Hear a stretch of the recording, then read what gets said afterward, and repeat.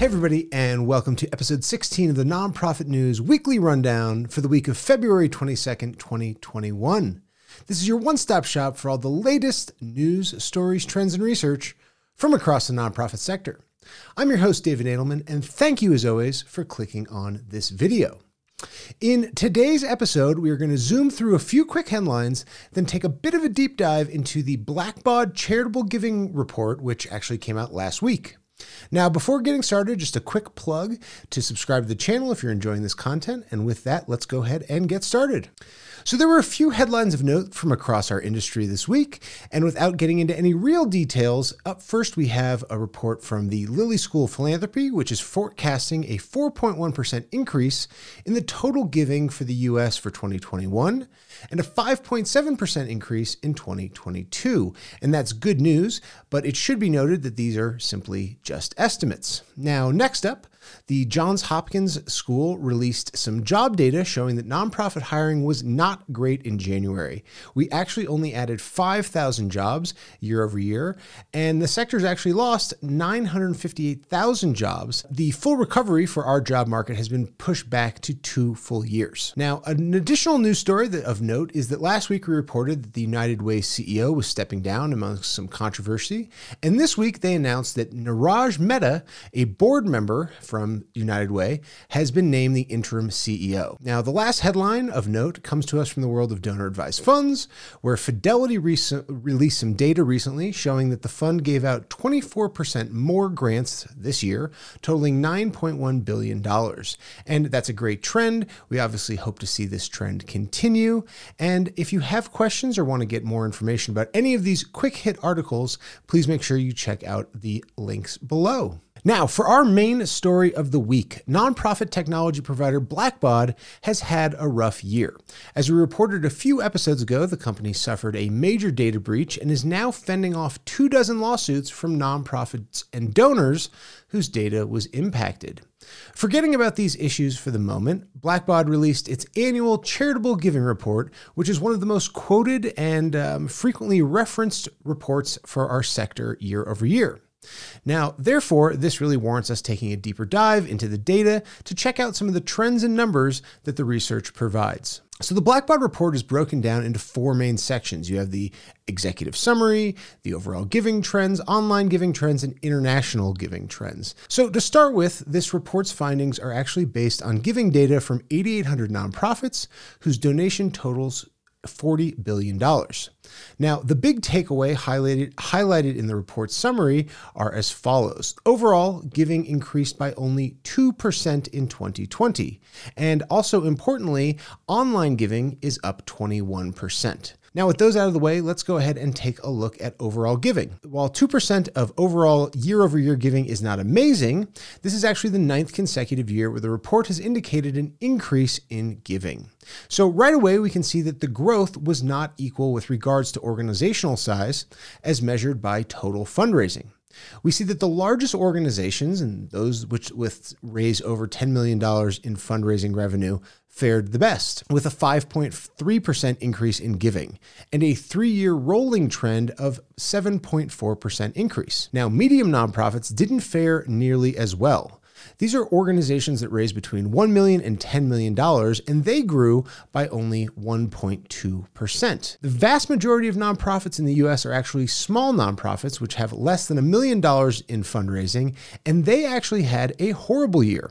They contracted by more than 7% and show a 3-year rolling trend of negative 4.6%.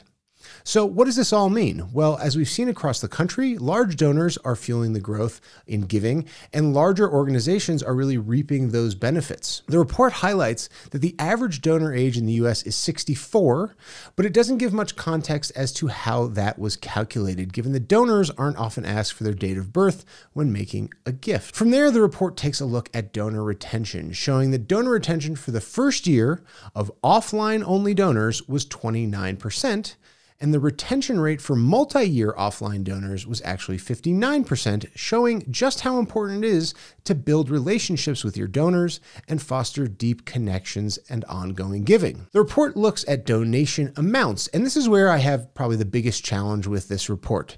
The highlight is that the average donation amount for 2020 was $737. Now, that's a number that's clearly skewed by the largest gifts in the country. A much better statistic, and one that they don't call out nearly as much, is that the median gift under $1,000 was actually $20. Also, the median donation above $1,000 is $2,500. So that's pretty good information there, right? The normal donation is going to be $20. For the major gifts, it's about $2,500. Now, the report also marks the average online donation at $177, which again feels high to me. The last section of this part of the report focuses on giving trends by subsector for our industry. And of the 11 categories, only 3 showed any positive growth, and those were led by human services at 12.1% growth, followed by faith-based organizations at 3.1% growth. That surprised me. And then public and society benefit organizations, which is a vague category, which had a meager 0.8% growth. All other subsectors were in the negative, with medical research and the arts both seeing huge year-over-year losses. The last section of note in this portion of the report was dedicated to online giving.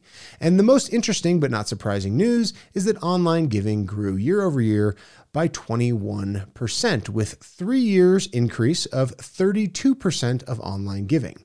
And while this is great, it's important to remember that only 13% of giving comes from online sources. Now, that number blew me away.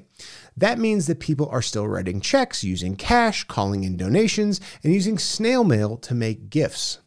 Additionally, 28% of online donations came from mobile devices, though there is no indication as to the number of dollars given through the phone, just that the raw statistic that 28% of online donations came in this way. Unlike overall giving, organizations of all sizes saw increases in online giving year over year. Small organizations saw a 22.3% increase, medium organizations came in with a 25% increase, and large organizations, which has the only real increase in giving for 2020, saw the smallest amount of online giving increases. So again, when we think about larger organizations, they saw the smallest increase in online giving. And why is this when they're the folks that are growing the most? Well, I think that's mostly a generational thing where there might be some older donors who don't feel comfortable giving through a website or a mobile phone. It's an interesting thing to think about and one that we need to take a look at in the nonprofit sector. As a percentage of total fundraising, we see small organizations raising 19% of their total dollars through digital, followed by medium nonprofits that are raising only 10% through digital, and larger organizations at 9.4%. So direct mail is clearly not dead. The report then breaks down the total percent of fundraising from online giving by subsector, showing that faith-based organizations are absolutely crushing it, with almost 18% of their dollars coming in through digital, followed by K through 12, animal welfare, and the arts and culture. Now, mobile giving was highlighted, and while 28% of online donations came in from mobile phones, this is only a 2% increase from last year, but a 19% increase from 2014. From an online donation perspective, retention follows the same overall pattern as regular giving. 25% of first-year online-only donors were retained, and 66% of multi-year online-only donors were retained. Now, clearly, the sustainer giving option makes this a no-brainer, and orgs should lead with this strategy according to this research. To get to this 20% increase in online giving, we see how subsectors actually fared. Human services, faith-based, and animal welfare all grew more than 20%, while medical research was down 26%. So what is going on over there? It didn't say in the report, but a negative 26% in online donations for medical research is concerning. So the average online donation, it comes in as $177, but this is thrown way off by the large online gift size from K through 12, which averaged $1,600 per gift. These numbers are all over the place, and again, remember that the median gift of $20 is more telling than any average in the report. Now, December is the big month for online giving, while the last 3 months are obviously the biggest for donations, regardless of how the gifts come in. So that's basically the report in a nutshell. For me, the most interesting thing about this report is what isn't being said, that there are large donors making huge gifts that throw off any average. And also, this shows that giving is increasing. yes, the total amount of dollars that are given every year continues to go up, but the number of people making those gifts isn't following that trend. This is largely attributed to income inequality in our sector, and every organization is going after the smaller and smaller amount of people who can actually make large gifts. Also, while I am a cheerleader for all things digital, it's important to see that only 13% of giving comes in online. And while this number will eventually, obviously will continue to grow because checks probably just won't exist anymore, it's clearly foolish for any nonprofit to ignore the old school ways of giving. And that the fact that the average donor is 64 years old, they might just like to donate that way. They might not want to do that through a mobile phone. So as we see the world through our youth first eyes, it's important to remember that our sector and our donors and the people who support us might not be in that demographic. So with that, thank you so much for watching the episode. I hope you got something out of it. Take a look at this report and the other articles from this week. And as always, keep up the good work and keep pushing forward.